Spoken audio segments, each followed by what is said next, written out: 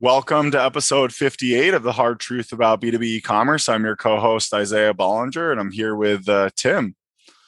Hey, everybody. Timothy Peterson. Welcome to 58. I'm glad we're this far along in the podcast. And I usually say this to Isaiah and our guests at the beginning in recent episodes. I've heard from other people yet again who claim to have listened to either most or all of our podcasts. And that's remarkable. And, thank you so much for listening. We really appreciate you and, keep spreading the word. Can we get like a guest shout out? Like, who are these guests? Actually, what? I'm gonna pull their names for the next time. I'll do that. Okay. We can mention a few of these people. So they're only a couple folks. Tag them in social media, make them feel like we're paying attention. We're paying attention. Of course, I think that's the way to do it. I do know Mark Friedman. I should mention Mark Friedman is one of the folks who also has a podcast called the Marketing Playbook. He says that he has listened to every one of our episodes when he's gone running or doing other things. So I'm very happy to mention him. Shout out to Mark Friedman, but I'll mention other names as we go ahead as well. Really good for him. Let me give two quick shout outs to our sponsors. We are very happy to mention Punch Out To Go, a global B2B integration company specializing in connecting commerce business platforms with e-procurement and ERP applications. Punch Out To Go's iPass technology seamlessly links business applications to automate the flow of purchasing data. With their solution, you can immediately reduce integration complexities for punch-out catalogs, electronic purchase orders, invoices, and other B2B sales order automation documents to accelerate your business results. Thank you to Punch Out To Go. And we have an additional sponsor, Balance. Balance is a B2B e-commerce payment solution that works well for you and for your buyers, offers a seamless one-click checkout for almost any payment method, including ACH, wire, checks, cards, even terms. It's used by leaders in B2B e-commerce, and it's as easy as buying a shirt from Amazon. Check them out at getbalance.com. Book a session, tell them what your needs are. They are the first dedicated payment platform for B2B e-commerce, 100% tailored to your needs. Thanks again to our sponsor, Balance. And Isaiah, back to you. I'm very excited about today's episode. Yeah, it's been great to have these sponsors. Actually, Balance has come up on some new calls that I've been talking to folks about. So it's becoming more and more relevant. But yeah, so speaking of a potentially new sponsor, you guys are a great company in the B2B space, and your background is very heavily tied to B2B. So thank you, Andrew Johnson. Tell us about Shelf Aware and your background. I think could we call it kind of like the Amazon Go of B2B? Is that like the best way to? That's probably the best way to summarize it. Yeah, an Amazon Go of B2B. So we're trying to create convenience store concepts on factory floors so that blue collar folks can do what they do best, which is manufacture quality goods quickly. And that's our goal. So yeah, you set me up for the sponsorship thing. It would be a pretty interesting sponsorship because when we got to talking beforehand, it's clear to me that we're pursuing very similar passions in a very similar marketplace and a very similar with a very similar group of folks. So we share the same problems. We share the same horror stories, and yes, we do. But we're working, somewhat parallel. So I'm not in the Shelfware's not really in the e-commerce space. We're an alternative, I guess you could say, to e-commerce, where we're allowing suppliers to certainly work in a more digital way, but it's not an online purchasing experience. It's more of a collaboration between supplier and consumer that hinges around tracking consumers' consumption of goods.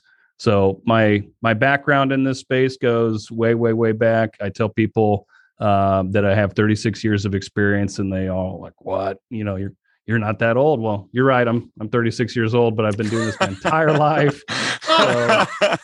My entire life. My dad started a distribution company, industrial distributor of O-rings, gaskets, and seals in 1982, and I was born in 85. And so my entire existence has been wrapped up in this world. And he's a huge believer in child labor. So I spent a lot of time working in a family business. We're going to quote you on that for the sponsorship. I'd love to hear child labor. We're pro child labor. Yeah. Can you tell us, like, and I feel like this is just like a kind of an interesting anecdote for like B2B businesses. Like, you don't see people our age. You're like, I'm going to start an industrial supplies company. Like, you or, me or my generation, in our 30s, right? Like, we're not starting in like, so what gets someone like your dad to start that kind of company? And like, maybe what do you think that was happening back then? I feel like it's not happening now, right? Like that is a great question and a really good observation. One I've spent some time thinking about because I, of course, have 3 children.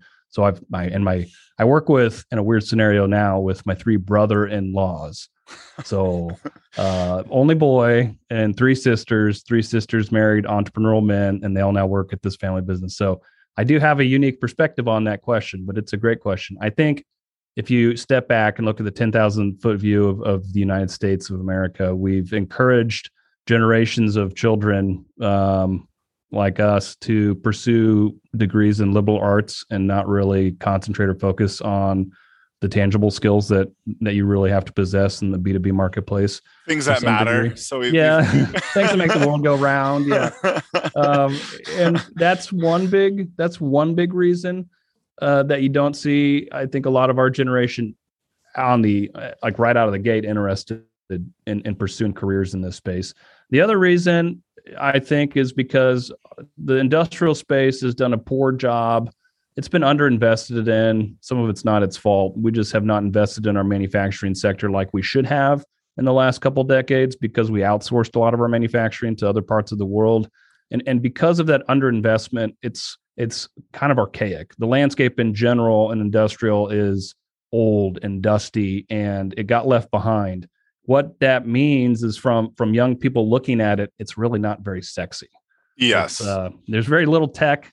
There's very little things that they know and love involved in this space. And so if they want to pursue a job in, computer programming or IT, it is certainly not high on their list. Ooh, it's really should I work at Google or should I work at like, this B2B? Yeah, Caterpillar is a good example, but even they're probably, they're at least a public company, but a lot of these B2B companies are like your dad or these family-run companies that are still running like old ERPs and have like almost no tech, right? So correct. It's gonna, maybe you might be able to recruit some folks to Caterpillar, but it's gonna be even harder if you're like these, small mid-sized guys. So which kind of leads me to, I feel like this is the culmination of what we've been talking about for weeks now on this podcast, that culturally, and you brought this up to me before the podcast, there's almost going to be this divergence, right? Like some of the B2B companies are going to be able to evolve. They're going to be able to figure out e-commerce. They're going to invest in it. They're going to get the talent.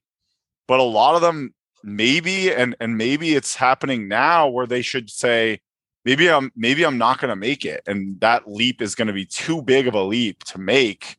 Mm-hmm. And they should start thinking about alternative pathways because it's such a giant leap forward.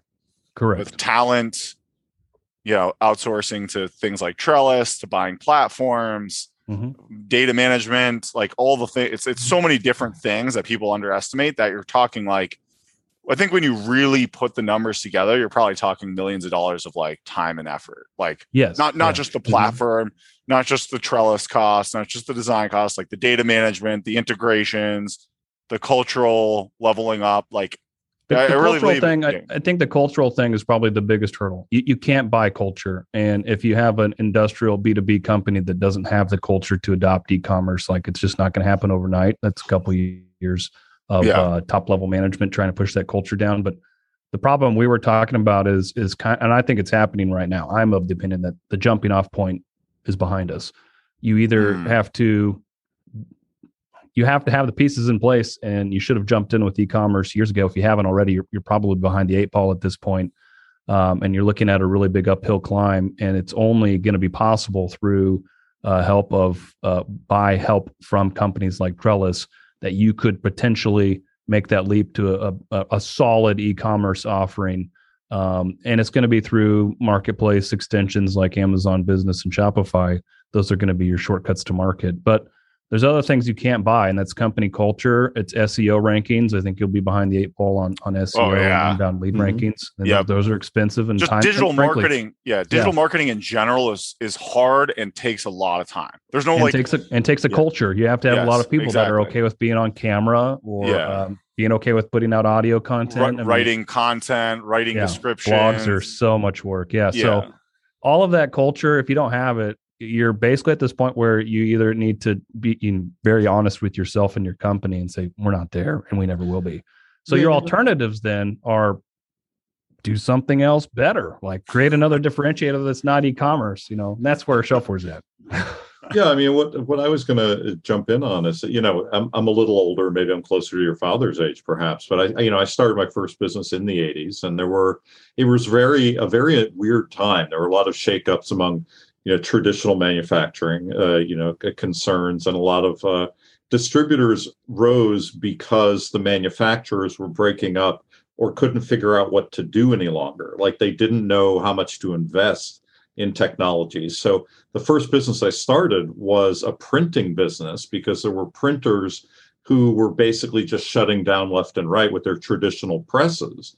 And I, decided I would design using Macs, big innovation, and then jump ahead of those people. And it became something that lasted for years, and I kept evolving the business. But it's just like that. I always say instead of culture, it's almost mindset, right? Mm-hmm. You have to have the mindset first and build the culture second, right? You have to say, how do I innovate? What do I do to innovate? How do I stay ahead?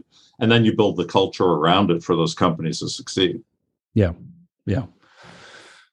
So it's a long process, and it's where we find ourselves today. And then you throw COVID in the mix, and it makes for even murkier waters and what to do next. And you have stout competitors. We were talking about Amazon Business in our previous conversations, how they're creeping. You got a lot of B2C companies that are really good that are creeping further and further into the industrial space, and that's of a large concern. And I've been saying this. I think it's actually easier for a B2C company that's a good B2C company selling, on Amazon and Shopify to move into B2B because they have the culture.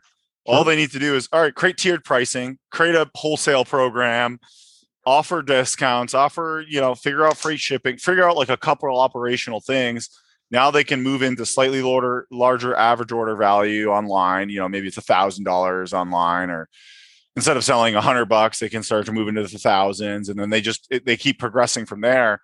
Whereas to your point, if you don't have the culture, it's a lot harder to have this super manual organization all of a sudden become, e-commerce first. Yeah. It's a much harder leap. Yeah. And I've heard some pushback from, so I do some public speaking. I'm out there on the speaking circuit talking to industrial distributor executives all the time.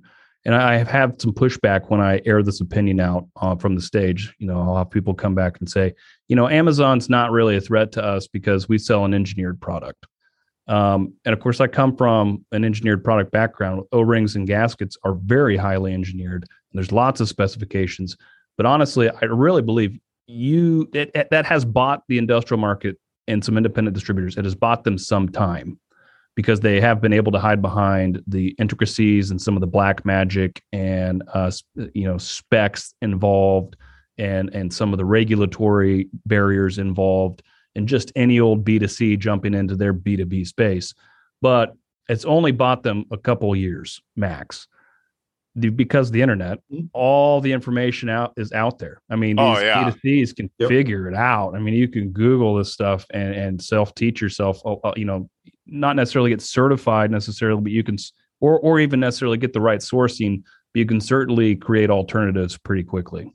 Yeah. I mean, I'm an investor in an AR, augmented reality kind of visual design startup, and they just released a new feature. They're very, very early stage, mostly focused on Shopify right now, but they've gone to BigCommerce, and I think they could start to move into industrial things like that. And the feature that they do 3D models very quickly. They're kind of like democratizing that, making it a little bit cheaper and easier to get up and running with 3D and AR. But they just launched a feature within the 3D model, you can link to pictures. So let's imagine a complex thing, right? Industrial thing.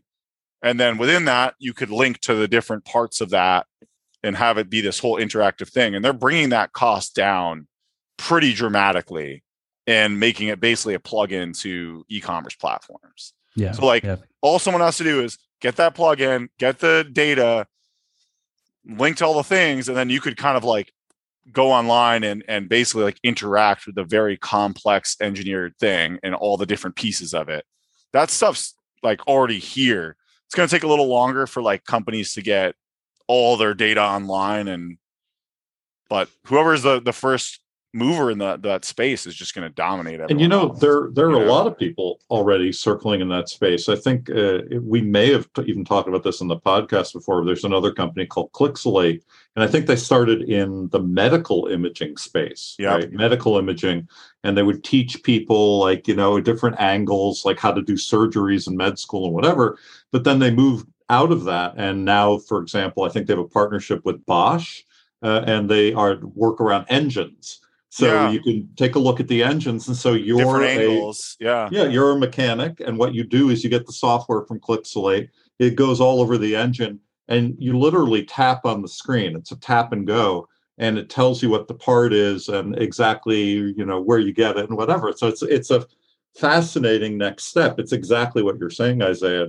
We're so close to just making it that easy for anyone to do what you're talking about. And like you said, Andrew, it's just really the data. Like once the data gets online and it's more easily accessible, and there's going to be vendors that'll sell the data, and once more of that's ready to go, the barrier's down. And the barrier's down. Yeah, game on. So we, as a family business, we hit our jumping off point in 2012, and it was really for us all about the data. My oldest brother-in-law, Adam, we had a good friend of ours who was a data architect, and he came into our small business just after hours and was helping us with an ERP adoption. So we were adopting a new ERP, and our good friend, the data architect, said, "You boys, the four of us, you would benefit greatly by doing the ERP data migration yourselves. Do not hire it out through the ERP company.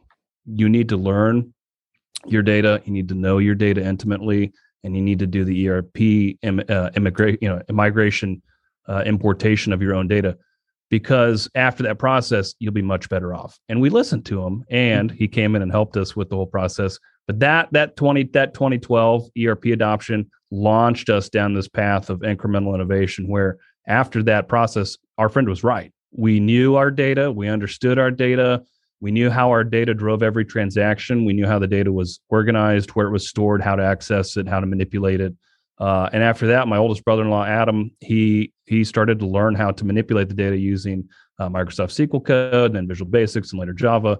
And all of those pieces came together. And he had a major in physical education. He had a master's degree in physical education. And he wanted to be a coach, ended up coming to work for my dad. And he's got just the perfect mindset to be a computer programmer. But with the help of our friend who taught him some stuff, and then he learned the rest of it basically on YouTube. He'd Google how to do an inner join Microsoft SQL, inner join table, and he'd find somebody doing it with a screen share. That's how half the developers in the world pretty much learn development. Like, it's not like, your college education helps, but most of the time you just Google stuff, Stack Overflow, you just learn on the job. But if you don't mind, what was the ERP you guys adopted in 2012? What was in 2012, we went to Epicor Profit 21. Okay. Which is a really common distribution software. Yeah. And it runs on behind the scenes Microsoft SQL database. And most of our innovations I'm talking about were mostly done ODBC, so to connect direct to our database. And we wrote like our own analytics package to look at our own, you could say like our vitals of our company, and deliver the vitals to our company management in, report formats or triggered formats. We did all that through Microsoft SQL outside of our ERP system. Ended up creating our own kind of wireless warehouse system because we weren't happy with what Profit 21 offered. And so we did that by using a mobile app, Android mobile app, as a user interface that then, spoke directly to our ODBC, to our ERP system on the back end. So it's all, it was all like a really long multi-year process from 2012 to 2015. And then somewhere around that time too, we launched our own e-commerce experience. And that was where we came to the realization of we can't do this. We had a great, the company website is oringsales.com. And if we would have had the forethought to turn that into a online outlet for all things O-rings, back in the late 90s, early 2000s, we'd be a totally different company today. But we didn't, and we waited way too long. So we ended up jumping in with Amazon Marketplace in like 2015, leveraging our supply chain to sell B2C products as opposed to B2B products through Amazon. And it's about $1 million in revenue. Yeah. On an annual Wow. basis now. So I'm curious, have you guys looked at, I don't know, what version are you guys on Profit 21? I don't even know what version. Okay. They actually built an integration to Magento. Works okay. We have a customer on it. So you guys might want to explore that. It's pretty fully integrated. I'm not sure like they're going to charge you and you have to pay for all the pain of that, but yeah. So you're probably going to tell me, and this is probably, it was a foolish choice perhaps, but we started kind of Frankensteining Profit 21 so much that we kind of came to a head with Epicore's support staff, and they didn't really want to support some of the features we had bolted on and built ourselves. And so we got mad and we said, fine, well, we're done paying for support. So we jettisoned our support of our. Wow. That's a whole other episode. That's another episode. The question is, would the integration they built even still work for you? I don't know. Like probably not. But it's worth looking into. That's a whole another episode of what not to do. I'm a big believer in build versus buy. If it's good, right? Like if you run into issues. Trying to build your own integration to Magento would probably be really expensive. So if you can buy theirs and it works, great. Yeah. It works for one of our customers. I'm not saying it'll work for you guys, but anyways, the takeaway from why I said that is don't get in a fight with your main ERP provider. That's a bad idea. Honestly, it's a terrible idea. That's why you're focused on shelf-aware. So tell us about. Yeah, right. So then, good segue. So in 2015, since we knew we weren't going to create this epic, and we're kind of too late to the party to create this epic B2B e-com solution around oringsales.com, we had started this Amazon Marketplace thing to cater to some B2C products and just leverage our supply chain. And it was growing nicely. But we knew as an industrial distributor, like if we really wanted to grow our business significantly, we still needed a differentiator, and e-commerce wasn't going to be it because we'd waited too long. So, and you guys felt you waited too long in like 2016, 2017. So yeah. That's crazy because most people are like, they don't think they're too late now. Yeah. And the reason we thought that was because we'd done a lot of our own homework and had looked around. We've been around the O-ring marketplace for a long time, and it is quite the niche. And that's what you'll find in a lot of these industrial distribution product verticals. They're very, very niche. So everybody knows everybody. And we knew everybody in the O-ring marketplace, and we knew this one guy, Marty, had done a great job from an e-com perspective of capturing an e-com marketplace for O-rings. And he already had it all set up, and it was great. And we loved him, and he's a great guy, and he seems to run a tight ship. So we're like, we're never gonna beat him. Like we can't catch up.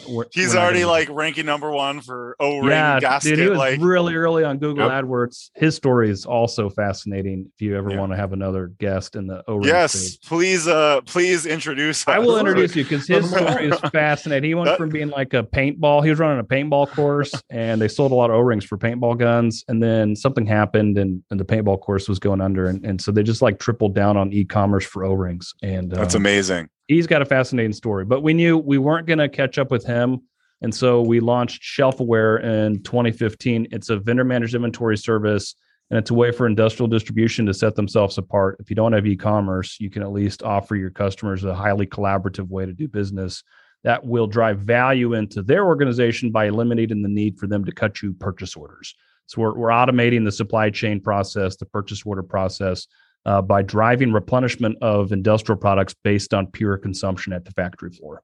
So when the products leave the inventory area, more are on the way, basically in real time. And so we launched that in 2015 as a beta. My brother, again, wrote all the software. Internally, it's mostly like Visual Basics was the interface, and then there's just Microsoft SQL code in the back end. We tied it directly to Profit 21 and actually used Profit 21 as our basically random number generator to generate a lot of the transaction data in the background. And launched it in 15, picked up like some huge chunks of business by advertising a software as a service, basically. So we'd go to large manufacturers, consumers of O-rings and gaskets who historically had, one or two purchasing people who were basically running a reverse auction. They would bid out parts of their industrial O-ring supply chain, and they had a lot of spend, maybe $1 million, and they'd split it between 10 or 15 different industrial O-ring suppliers that had the brand names they wanted. But we'd walk in and say, hey, we'll run your whole supply chain autonomously. We promise we run it really, really lean, and we'll never stock you out our product because we have real-time visibility on what's on your shelf. And that sales pitch worked over and over again. And this is another funny moment of realization when you do this kind of stuff. All of a sudden, you don't really stop a whole lot when you're like in a fast sprint to innovate and look around. And we didn't. We hardly came up for air. But at some point, something just smacks you in the face. And this would have been like 2017. We had picked up in the last couple of years using Shelf-Aware, picked up huge chunks of business, $1 million at a time. Yeah. And my dad was big huge, sales, huge contracts. And so and just for perspective, when I started working for my dad when all my brother-in-laws and I started working together in 2012, we were like $3.5 million in revenue. And by the distribution company, the O-ring distribution company is running about $3.5 million in revenue. By the time we got done with launching Shelf-Aware and picking up new business, we were knocking on the door like 10 or probably 9 or 10, maybe 11 million. And so fast-paced growth in the industrial distribution space means huge inventory onboarding.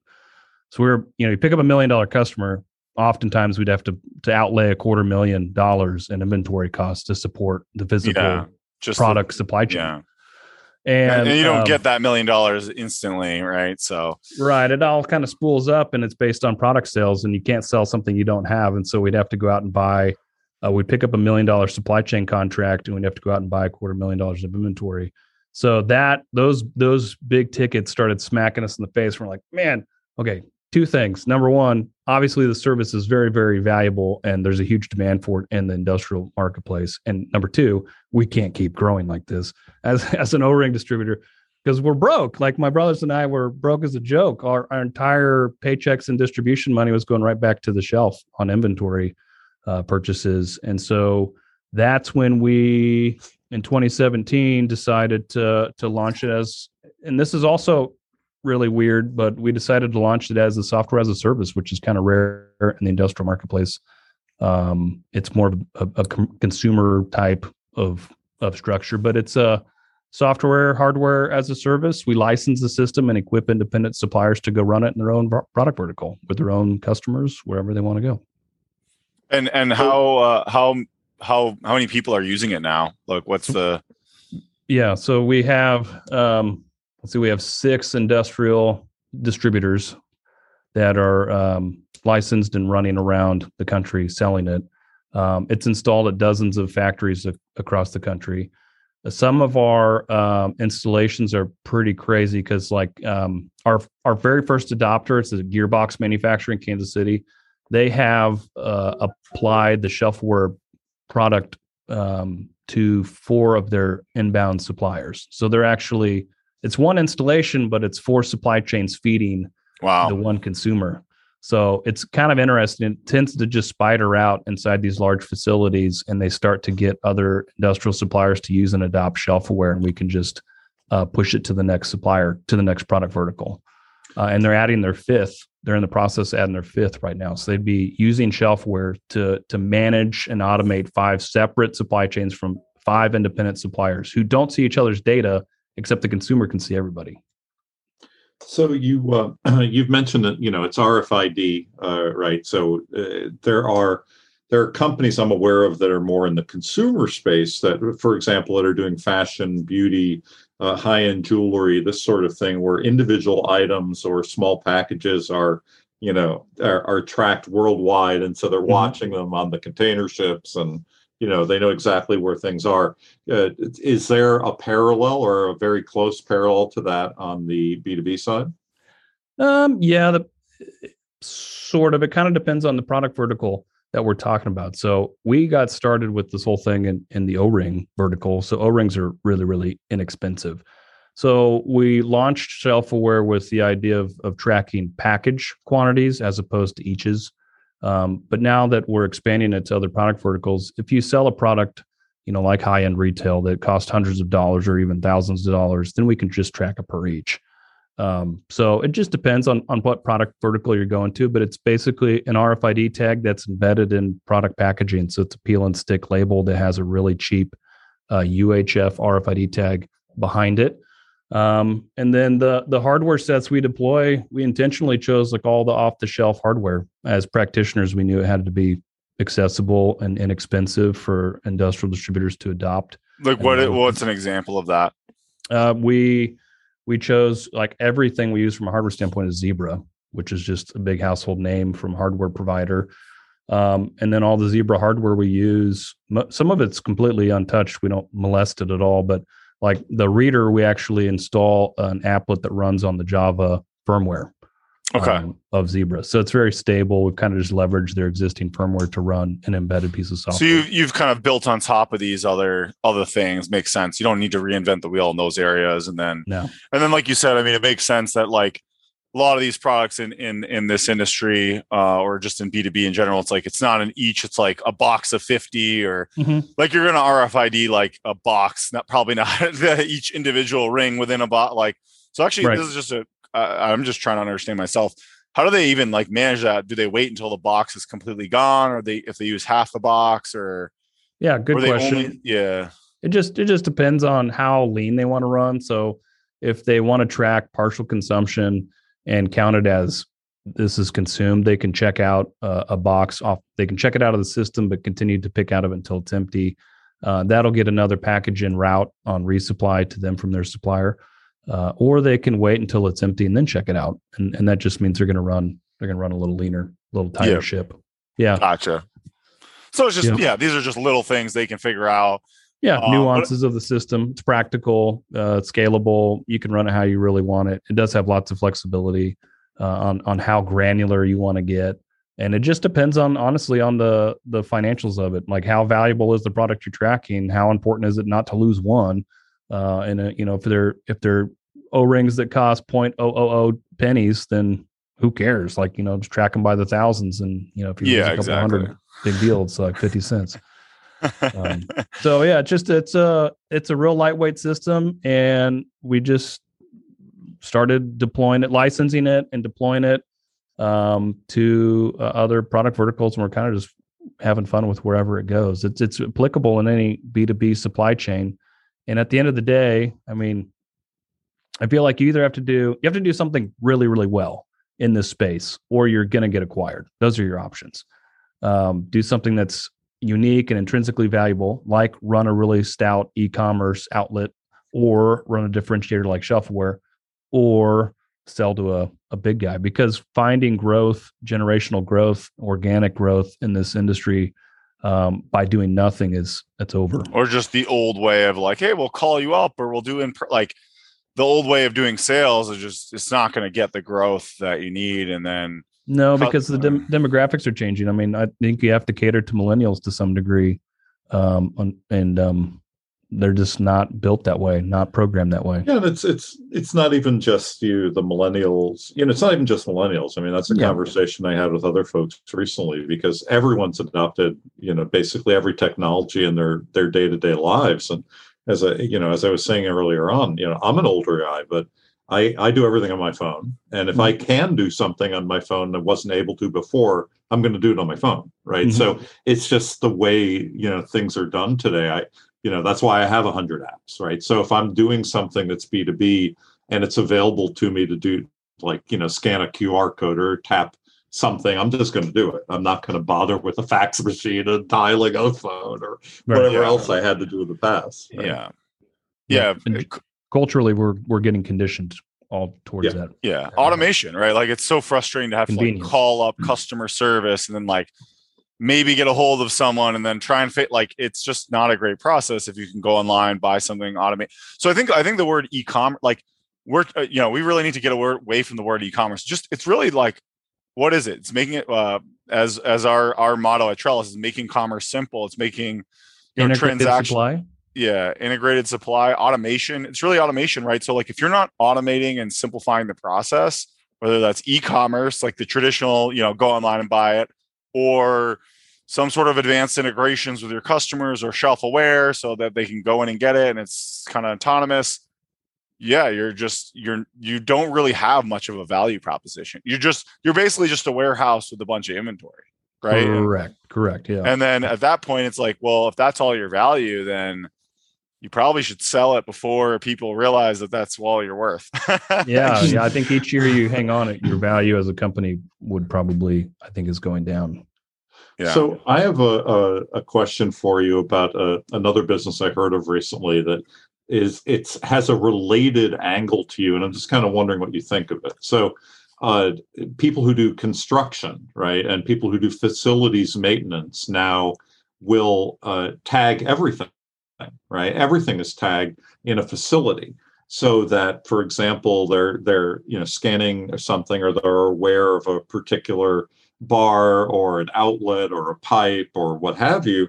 And if it needs maintenance, then they know exactly which one and exactly where it came from, because it's going to a database. And then, if a repair is being done by a facilities maintenance company, they are able to track it instantly. And there's no thought process involved. Are you involved in that kind of tagging as well? Or is that something you guys thought about? Or no, we're not involved in that type of tagging. And it's something that we looked at when we built Shelfaware. Most solutions in the vendor managed inventory space focused on a prior technology, barcode scanning. Sure. And so when we decided we were going to go with RFID as opposed to barcodes for our primary data collector, we did look at lots of other RFID systems. And I went to several different RFID shows, and we picked up on where that market was at. And that's asset tracking is basically what you're describing. Yeah. That has been RFID's focus for the last decade. And there are some incredible systems out there. In our industry, O-rings and fittings and hose, Parker Hannifin's a giant supplier to the whole industry. And Parker Hannifin has some really interesting apps based around RFID that would allow you to deconstruct a piece of mobile equipment, and then you can actually RFID tag these hoses, or RFID tag. It'll tell you exactly what the hose is made of. It's 32 foot in length, and it has a JIC adapter on one end and a Boss adapter or a MPT fitting on the other. And so those systems are phenomenal. I think they're going to become more and more prolific. And whether it's a QR code or an RFID tag, there's going to be some sort of data point that you can access information on whatever it is you're looking at. So how are you guys selling this, right? No one really, you're kind of like a new category, right? Like no one's Googling, automated replenishment software for B2B, ever. I mean, probably not very many. So you guys kind of almost have to go out there. You got how are you guys finding new customers and getting the name out there? Yeah. Besides being on this podcast and things like that. This is obviously one avenue. The frank answer is we, in 2017, when we decided to launch Shelfware as an independent company and start licensing to other industrial distributors, we had no plan, and we did a very poor job of selling it. I am in charge of obviously selling Shelfware, and I really kicked myself for not putting myself out there sooner. I had a pretty good black book of contacts in our little niche, and I thought I could just, start there. That was a pathetic start because it's such a numbers game. You have to find industrial distributors who have, like we talked about, the mindset and culture to adopt something, try something new. So it's about timing, it's about personalities, it's about opportunities that are in front of them. So I should have opened up my funnel much, much, much sooner. And how we opened that funnel up was a big debate internally. Okay, since people aren't looking for products like this because it's basically a new way of doing things, how do you find them? So what we've really landed on is three avenues. One is public speaking. So I mentioned that earlier. I started to put myself out there as a personality that would be willing to get on stage and tell the family business story and use the family business story to inspire and educate other companies to do something similar. Get out there, get your hands messy, innovate. You can do this. So that was one avenue, was motivational educational speaking in a trade association format or a business conference format.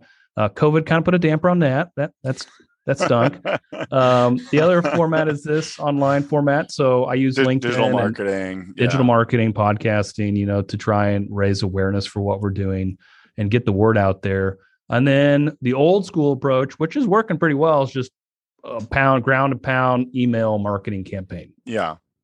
So people listening may have gotten emails from a company called Shelfware. It's still tough though, because you're hitting people, no matter what format we do, you're hitting people with a brand new concept, a new approach to how you're going to do B2B commerce. And they have a hard time wrapping their heads around it. You are up against their former understanding. And so they tend to relate it to systems they already know.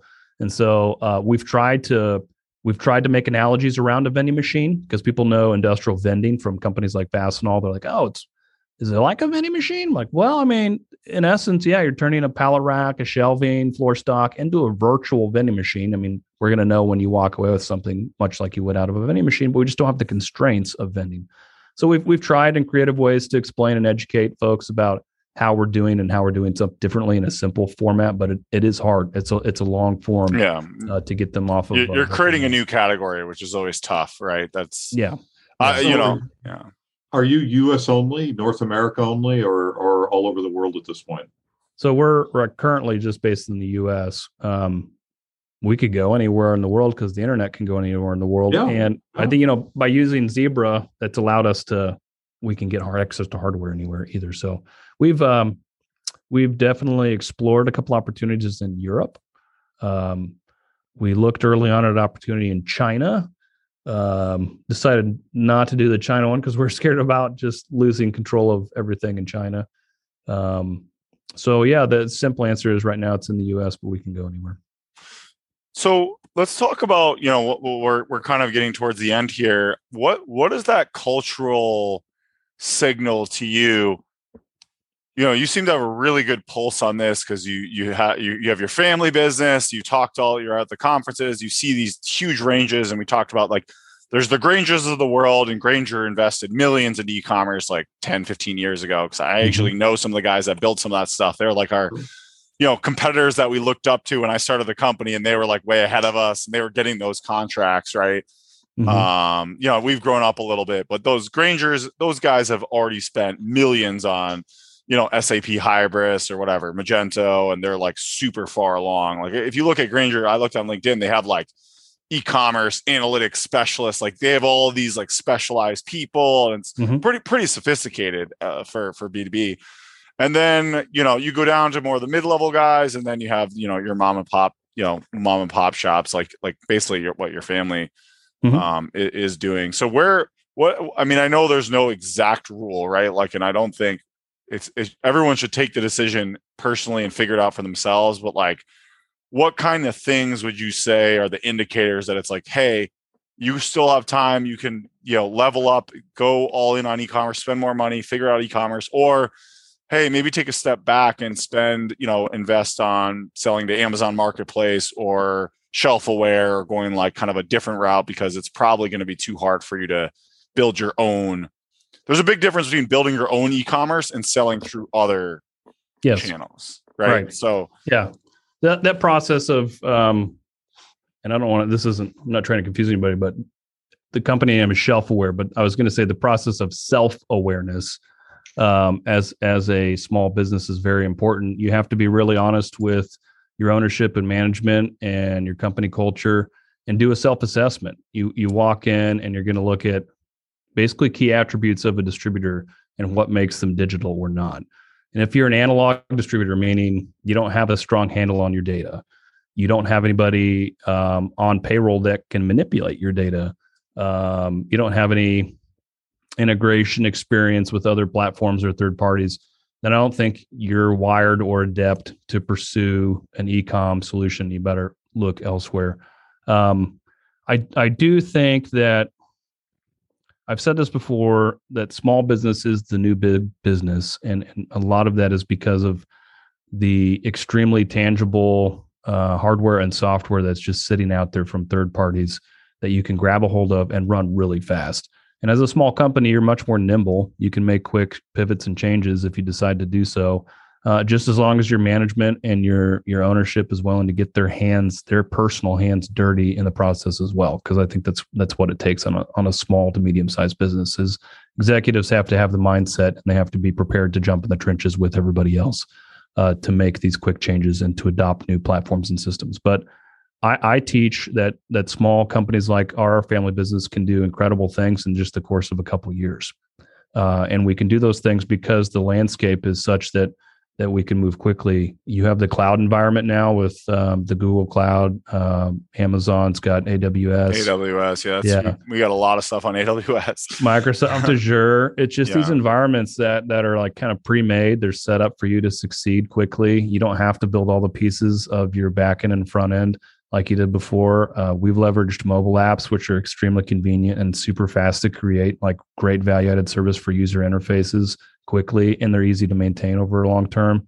And I teach and talk about using pieces of hardware that are also like set up for you to manipulate and customize, like Raspberry Pis and other mini computers that are ready to just plug in, so you can make an IoT device quickly. That's how we did our smart counting scale. Was we threw a Raspberry Pi into an old stupid counting scale, made it smart instantly. So I don't think it's too late for small businesses to act like a big business, but if you're not already down the digital road, you have a lot of catching up to do, and it's not impossible. It's just a big undertaking, and it starts at the top. Yeah, I think like what you said is really important about how you need someone internally that understands this, that can manage third parties. Like you can't just outsource everything to Trellis. Like I've gotten way more careful about who we work with at Trellis, because I'm like, well, who's going to be managing? Like if we can't just like fix all their problems, right? We can augment, we can make maybe your guys, let's use you an example. Like we could probably make you guys better developers by helping your developers. Right. But like there's going to be things that you guys need to do. You got, like you said, you need to know the data really well. Like we're not masters of your data. And so, I mean, I was talking to $1 billion distributor, and they're trying to, level up, and they have all these people trying to figure out that they don't have one single developer, no one technical that actually knows how all this stuff works. So we're poking so many holes in all their problems on the technical side. And it's like, they don't have one, like, I think they do have some technical people, but they're maybe too far deep into the ERP, the back office side, and not really thinking about the front facing e-commerce. You know what I mean? It's just a different world in some ways. So it's, you're right. The small business can move forward, but like that cultural investment, you have to be really honest about, like, what is that? Who are the people that you need? And I mean, are those salaries you can afford or? Yeah, I think we got really lucky. We're blessed, or however you want to say it, that my brother-in-laws and I were willing to do what we did, which was get our hands messy, not just sit back and collect a check. And then we also got lucky because from a family business perspective, it's rare to have a founder of a company who's going to be willing to let go of the reins as much as my dad did. Wow. Yeah. And there was certainly some friction like early on, but you have to understand, like, we took his business and just started tearing it apart. It was a very visceral, like emotional. I mean, we had I think we had 10 or 11 different objectives that we laid out on a whiteboard for him, and he freaked out. And we had this, we call it Armageddon now, but we had this moment where we almost all quit because he was unwilling to make these 10 changes we thought were necessary to bring this company into the 21st century. So it's I just keep kind of reiterating this. If you don't have like complete buy-in from the people at the top that own that company and that manage that company, if they're not completely 100% on board, committed with their own sweat, blood, and tears and emotions to make this quick change, it's not going to go well. And so for Trellis to be successful as a third party, you have to have a willing dance partner who knows their company's data intimately. They have the capacity and desire to optimize. High levels of internal efficiencies, of course, are helpful, and that comes through an innovation process that they probably started before even engaging. Yeah, and honestly, I think it's funny that you say that. Like, the more success we're having, it's like I almost feel like if we can't talk to the leadership team, we probably shouldn't work with them. Like if they're like, oh, just talk to the marketing guy or some lower level people, if we're not talking to the ownership and they're not serious about it, it's just like, it's not going to work. I don't think so. I mean, I don't think so. I think that was a secret to our success. And how we were able to do it so quickly was you had. Yeah, I mean, I'll echo that. I mean, I've had a long-ish career at this point, and I was in one family business where the older generation was handing it off to the younger generation. And I was actually brought in to be the peacekeeper, because everyone was fighting with each other and it was crazy and it was awful. And I was like the boss of two brothers, which was just like the worst possible decision. They should have never done that. I had to leave. It was just like mayhem, and it was a disaster, right?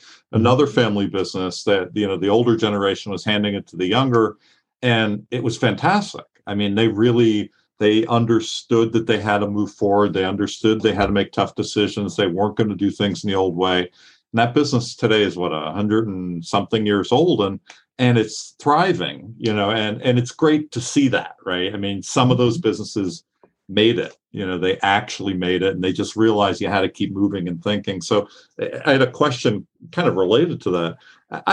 What are you thinking about? It's not the next generation, because that's like way too soon to ask that of you guys. But what are you thinking you're looking toward for the next 3 years, 5 years? What are you thinking about for your business? Like just capturing more of the U.S. market, getting into other markets. What sort of things are you thinking? So my brothers and I now at this point we're pretty sure that the future for independent suppliers is only going to be bright to the extent that we collaborate with other product vertical suppliers. Mm-hmm. And so what I mean by that is, Isaiah mentioned Grainger earlier.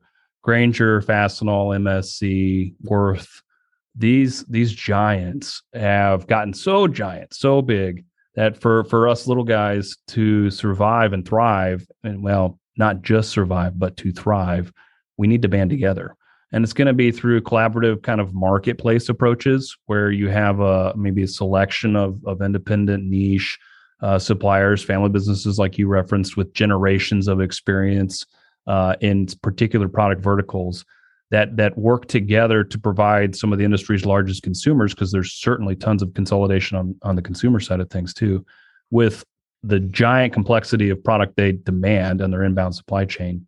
But with the individual expertise. So that's what Shelfware is driving towards, is that collective approach where we're trying to onboard multiple product vertical suppliers and have them work together to collectively supply some of the industry's larger consumers everything they need in a one-stop omni-channel that's digitized. So I think that's the future. And what that means for my brothers that still run the O-Ring company is they're going to have to be open to collaboration, and people are going to have to be less scared of networking and sharing data. And you certainly can't keep your head down. You need to get out there and mix it up with other companies if we're gonna thrive. More partnerships, almost more of this strategic partnerships. Yeah. I only have one other question for you that has nothing to do with the business. So, were you named after Lincoln's vice president? I was not. I don't believe I was. A very common name, yes, and not a great president either. No, I when I see names that match the names of somewhat famous people, I've asked people, and one time I got President Tyler's descendant. So I was like, oh my God, it was right. Only one time ever has it happened. So just thought I'd throw it out there. I guess it just had a good ring to it. So they just exactly. It does have a great ring to it. But it's amazing to see what you guys are doing. I think it's awesome to see someone, bringing SaaS. They said a modern technology to kind of these older school businesses. I mean, there are obviously a lot of SaaS B2B tech out there, but really bringing it to like the physical side. You're kind of like bringing it. Yeah, there's a hardware component. Yeah. Or SHASH. You got to put an H in there. SHAAS. SHASH. It's IoT. It was IoT SaaS. Isn't that Internet of Things? Yeah, that's like the cool, right? The consumer tech. So you see that a lot nowadays with these like new e-commerce companies that are IoT, but it's mostly consumer. It's like a little device and then you get a little app that goes with it. So it makes a lot of sense that this should be coming to be more to B2B. Like why are we not more IoT and B2B, right? So I guess, Oh, I was just going to ask one other quick question. Are RFID tags are they sustainable? Are they recyclable? I mean, that's sort of something I've wondered because I've seen them for years, but I just don't know. Yeah, we couldn't have done what we've done without the RFID industry making huge strides when it comes to the cost of the tags, the ease to manufacture the tags, and certainly the sustainability of the tags. They're getting much more simple, and there are talks on the horizon of a chipless tag. So it'd be an RFID tag that's chipless, Cool. which would be a great innovation.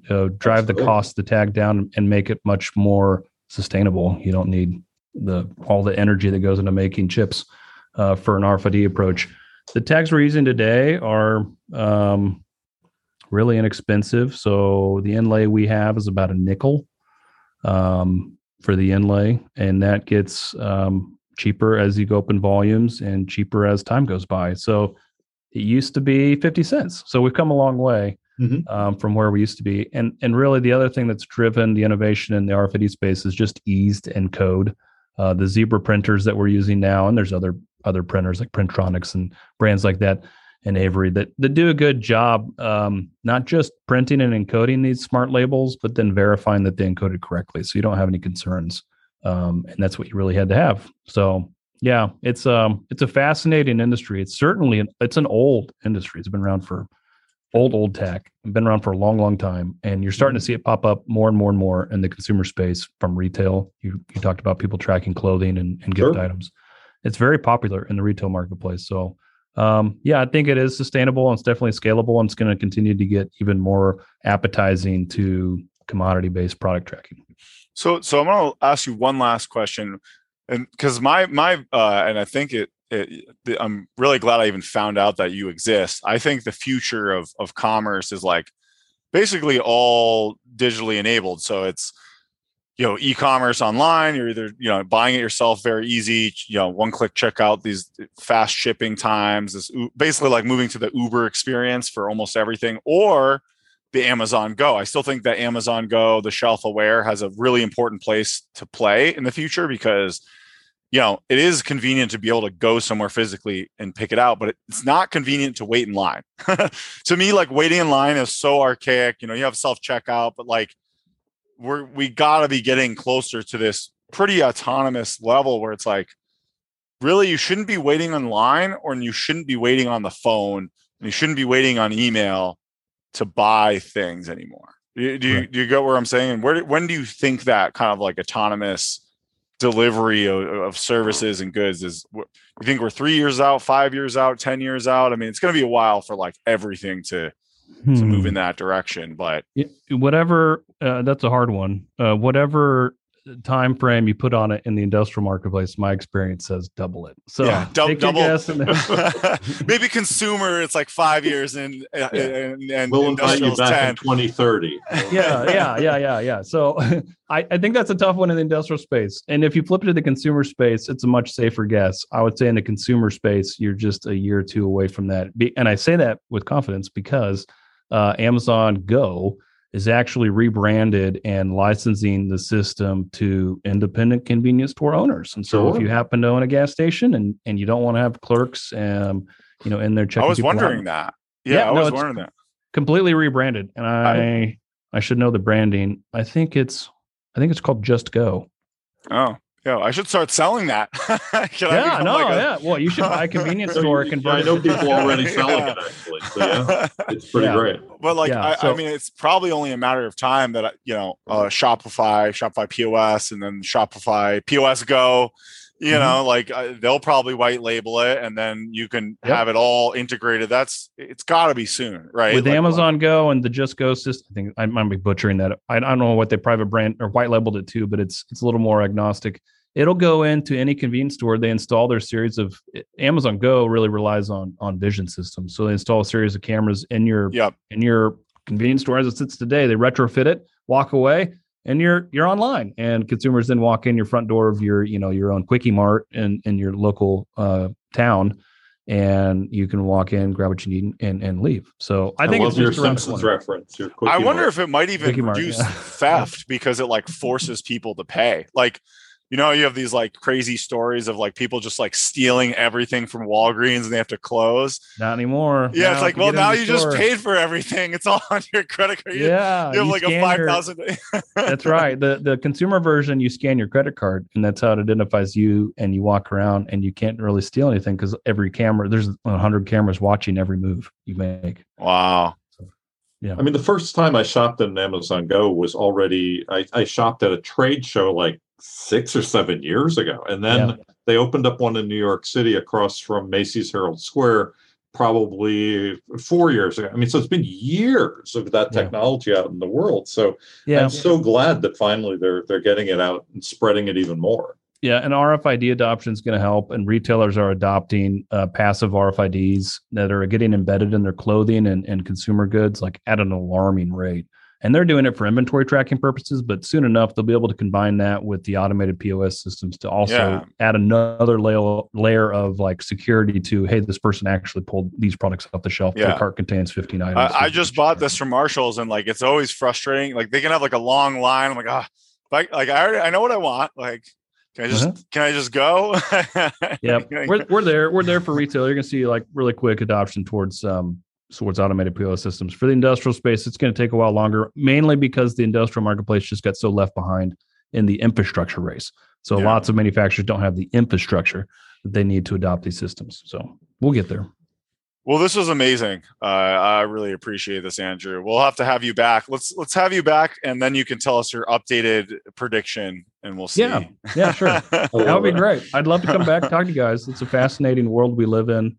It's very chaotic, and there's a bright future for the U.S. manufacturing space as we start to reshore some of the stuff we outsourced. Yes, when I was a kid. So it's coming back. So we're amazing. here at a good time. Yeah, it is amazing. Thanks for another great episode of The Hard Truth About B2B e-commerce. You are welcome. Thank you for having me. Have a good weekend. You too. Bye, guys.